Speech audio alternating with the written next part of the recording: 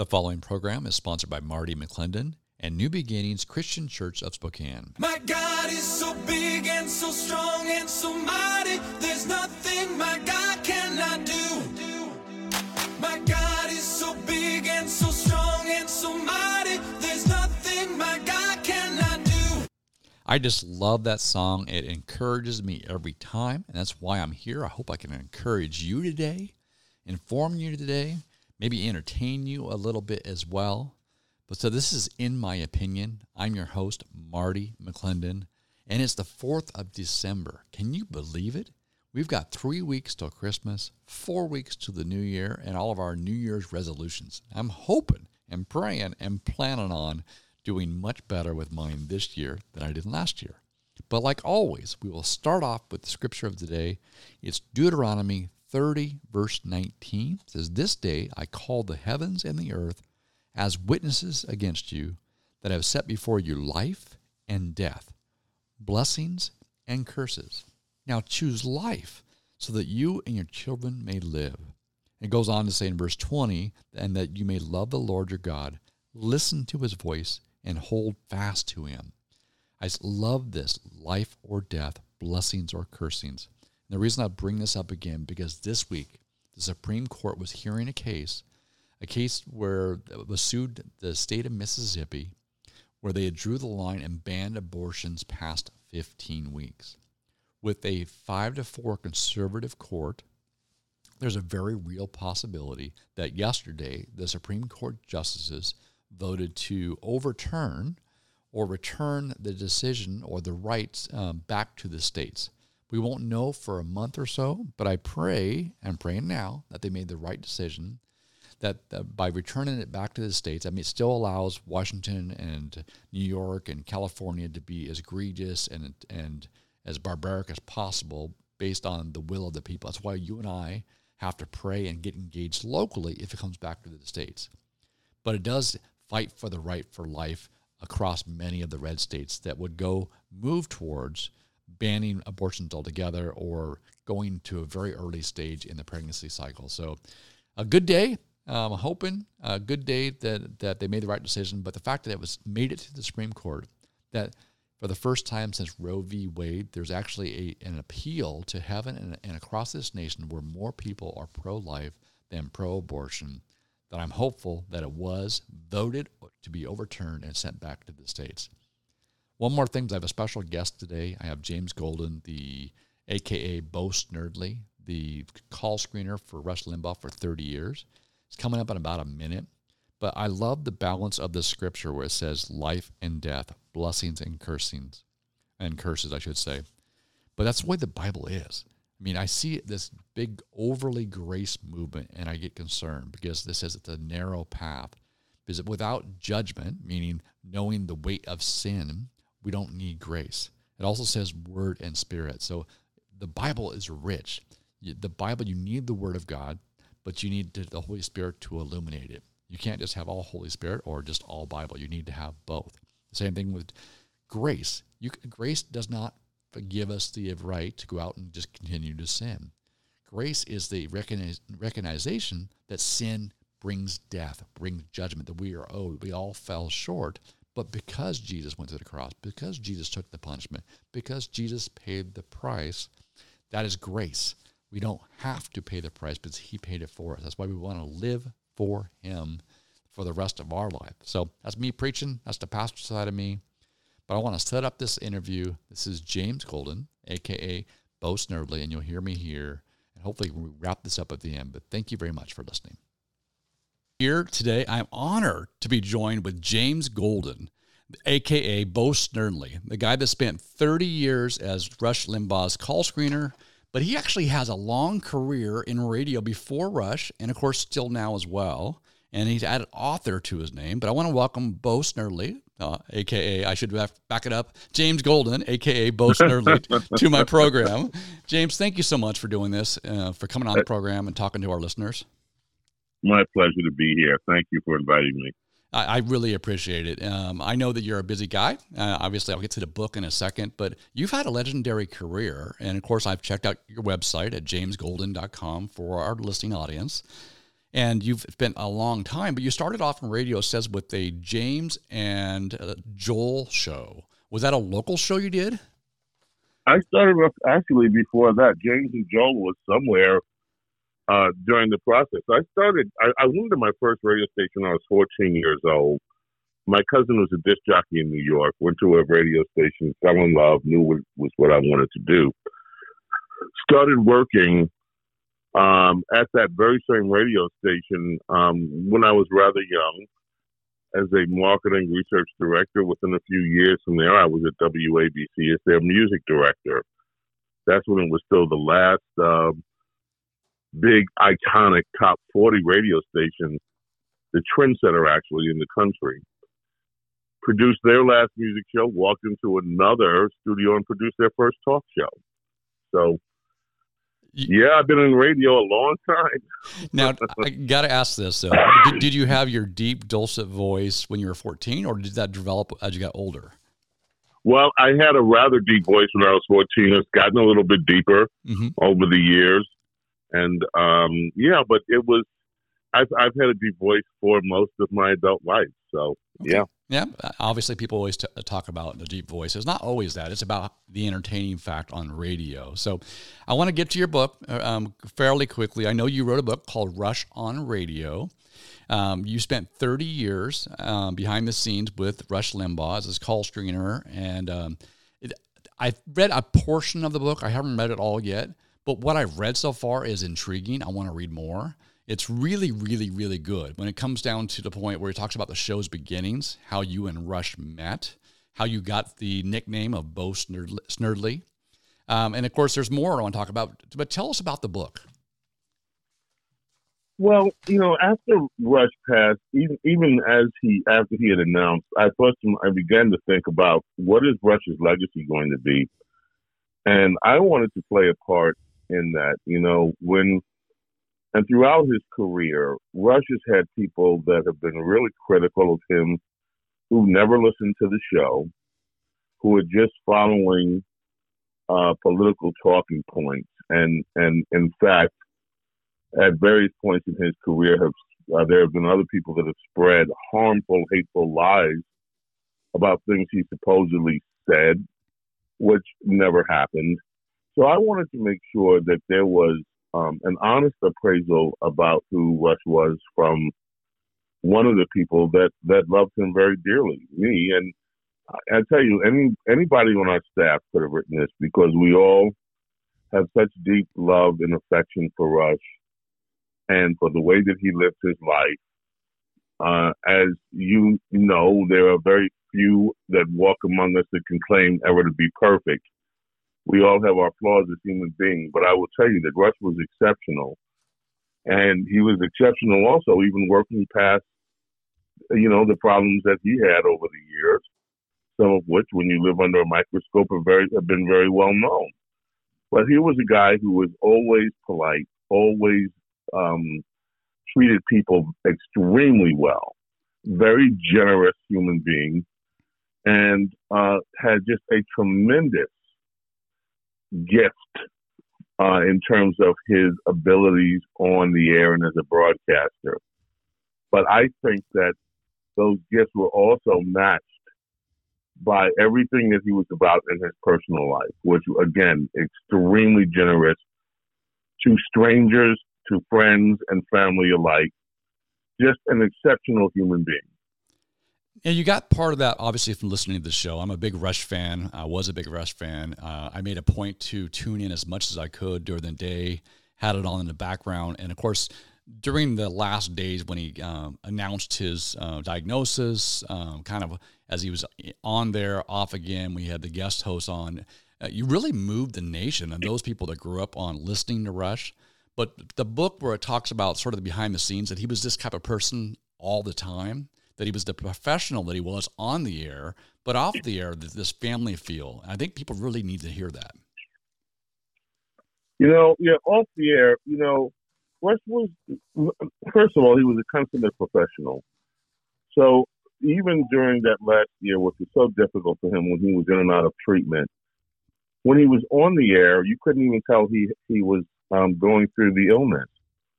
His energy level was so up. The shows he delivered always very well prepared. He was always prepared for his show and worked ceaselessly and tirelessly to do show prep. That was such a part of his life.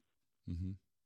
Afterwards, those of us that were there, Dawn Baczynski, Brian Johnson, and myself, who were there most days, we could see the terrible toll it had taken on him in terms of his energy level, his pain level. And I just admire what it took out of him to do it. As I've said, he had a bucket list. I think if I were given a death sentence, as he was, that my bucket list wouldn't necessarily be work. It wouldn't be on the air. It wouldn't be radio. It'd be perhaps traveling and seeing places in the world that I hadn't seen or doing things that I hadn't done before. But Rush had a bucket list too, and his bucket list was his audience. He wanted to be there with his audience every second that he could. Mm-hmm. And that is exactly what he did, even to the point that we did not know his last show was his last show. It was just an amazing thing to watch. The passion that he had and always maintained to deliver an excellent performance. And he held that from the very first day he began the syndicated show to the very last day he was able to come in and be with us. At the end, or near the end there, he started talking a little bit how his private life, he didn't share his faith, how he's had a deepening of his walk. And we talked to a Christian audience across this network, across the American Christian Network, which we do the show on. And so I know that's important to them as well. But then he talked about the fact that he was called to be to talk and us to listen. This is something that me and my co-host Doug Bassler, we always talk to the audience about. We believe you're called. You've been anointed and appointed for a time such as this, that you can make a difference in your community, to do what God's called you to be. And I know he talked a lot about the fact that this is what he's called to do. Like you said, a consummate professional. And yet, what would you say right now about his faith, about his walk, the fact that really there are people in the audience that have a gift that they can serve their neighbors by doing what they're called to do? Well, of course, in the final year, Rush talked more openly about his deep and abiding faith. And in fact, if you look at one of the Limbaugh letter that was published shortly after, the newsletter was published, I believe, within a week after he passed away. Mm-hmm. The cover on that newsletter is with him with folded hands saying that God is with me. And he chose that cover. No one else chose that cover. He chose that cover. And I think it speaks to his faith. Over the years, he made it a point that the show wasn't going to set out to try to proselytize. But at the same time, when the topic of religion did come up, or his religion, or God, he spoke about it openly. But again, during the last year, he brought up the topic. And I think he wanted to reassure people who were probably emailing him, or I don't know whether that's true or not. But I tend to think that maybe he just wanted people to know that he did have this deep and abiding faith, and that he felt comfortable with that. And he saw, quote unquote, the bigger picture, that this life coming to an end wouldn't be the end of his life.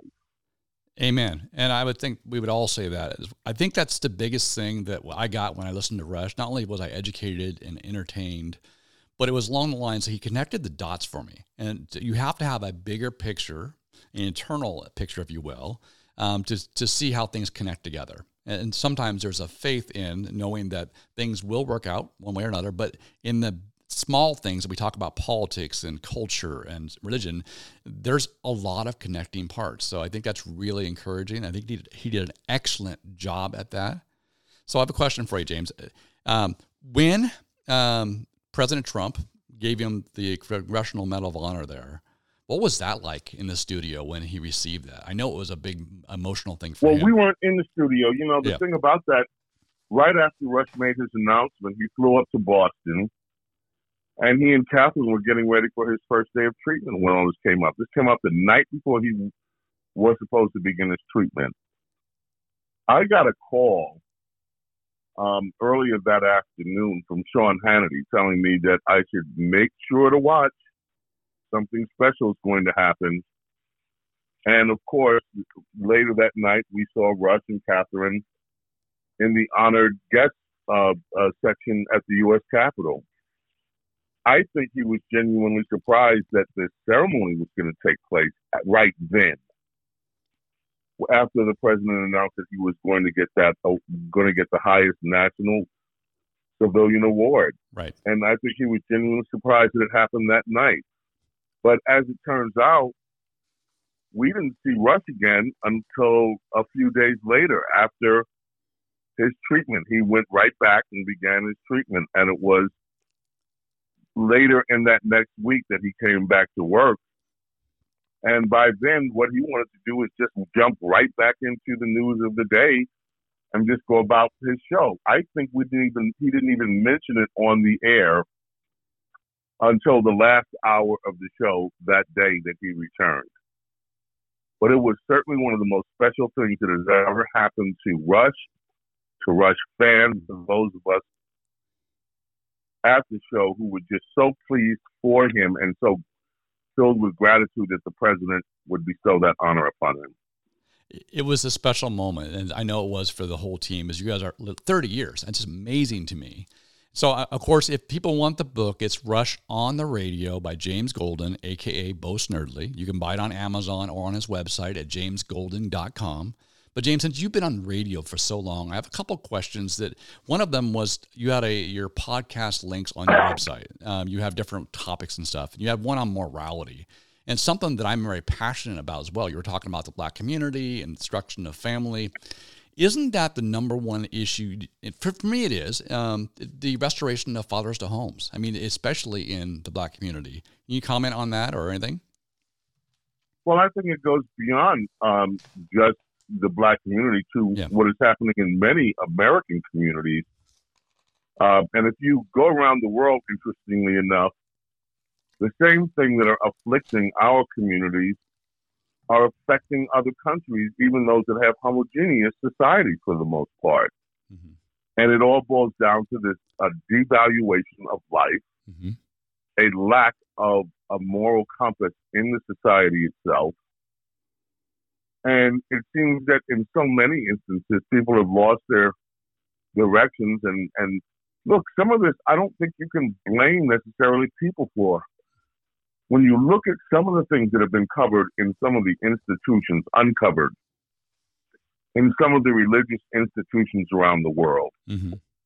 where you have people that are supposed to be above reproach doing horrible things with children, for instance, it's enough to make people question and lose their faith and lose hope. But ultimately, I think if America is going to have a rebirth of our values, it's going to come because people are going to seek out that spiritual guidepost in their individual lives, and that will grow into communities that also have those shared values that once upon a time we used to have in many sectors of America. Yep. Amen. And it will, the pendulum will swing again toward that direction.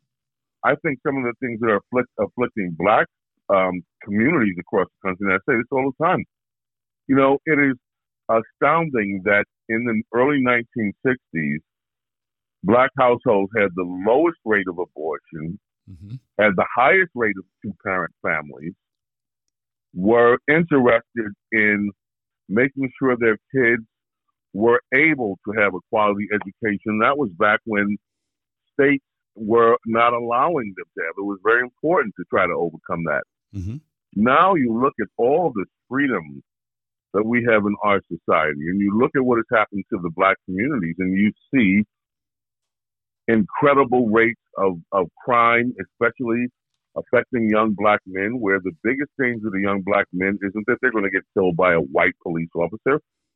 It's that another person between 18 and 24 years old will take the life of a black man also between the ages of 18 and 24 years old. Mm-hmm.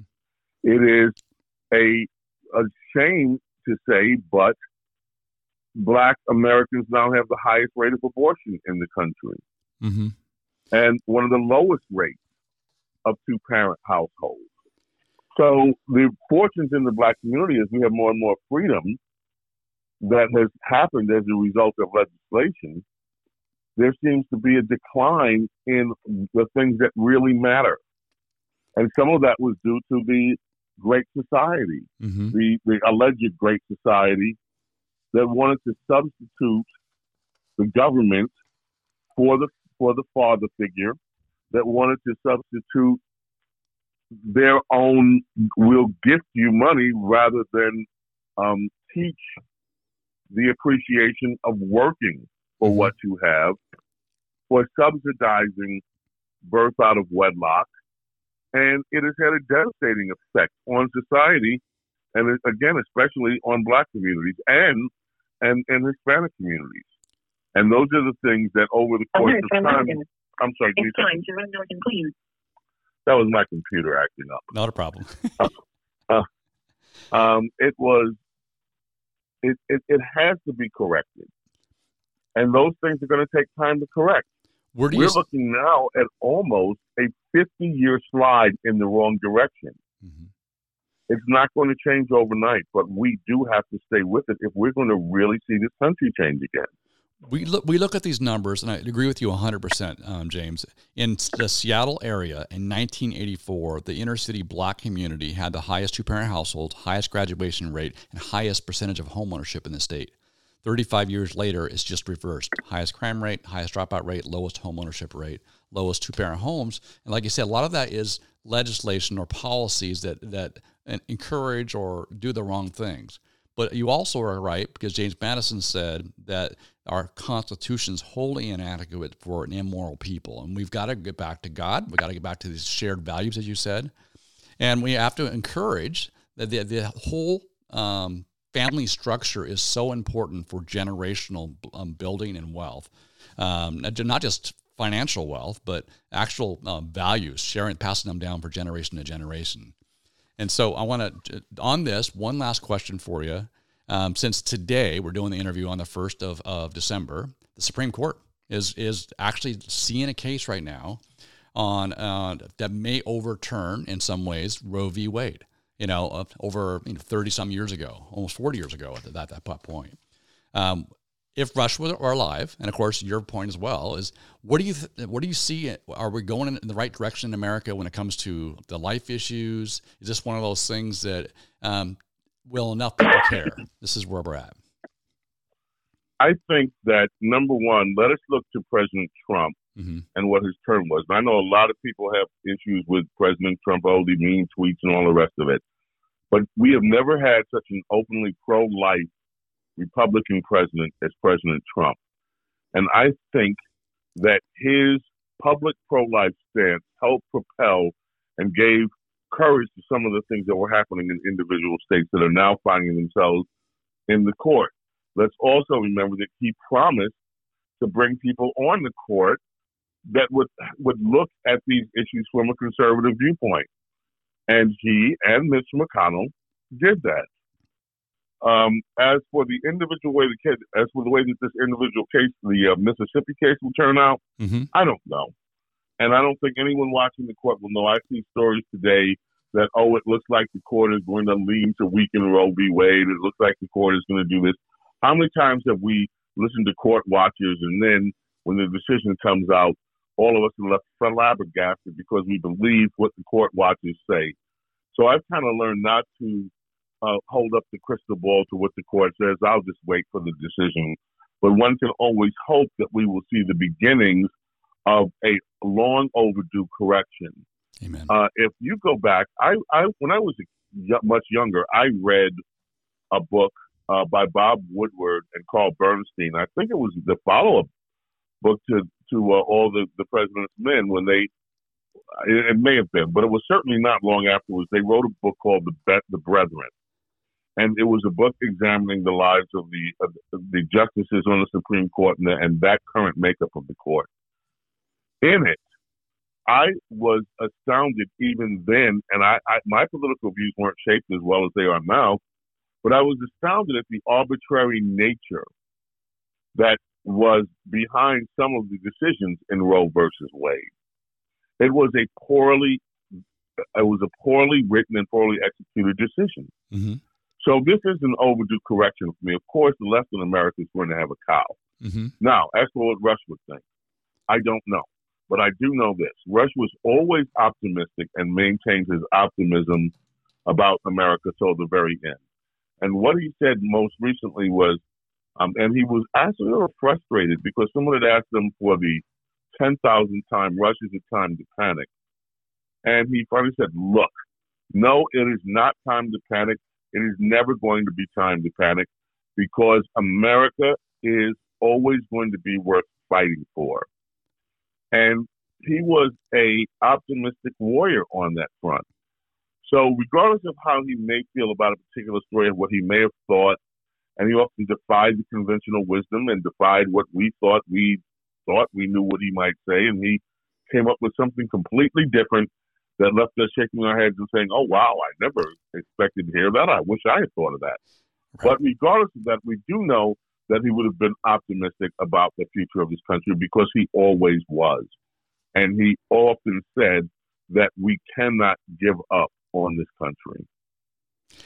Amen. And I couldn't have said that better. Obviously, thinking about this nation, we believe it's unique. It's like Reagan saying the city on the shiny hill. It is worth fighting for, but we can't go anywhere else. And like you said, to wrap this up, that we have to have a shared values. And there's no better place than to share the value of life across this nation, across this world, restoring or correcting, like you said, a mistake back many, many years ago in 73, would be a great start to restoring the morality, the culture, the shared values of this nation, that we value each and every one of us as one of God's children. So, James, thank you very much for being my guest. Go find the book, Rush on the Radio by James Golden, at his website at jamesgolden.com or on Amazon. I'm sure you can buy it anywhere. James, thank you so much. It's been an honor to have you on the show, and God bless you. It's been my honor, and one day I'd love to come back. I so enjoyed our conversation, so thank you so much. Likewise. I'll talk to you soon. Thank you, sir. All right, thanks. Bye-bye. Bye. I hope you all enjoyed that interview. Take care, God bless, and have a great weekend, and God bless America. My God is so big and so strong and so mighty, there's nothing my God cannot do. My God is so big and so strong and so mighty.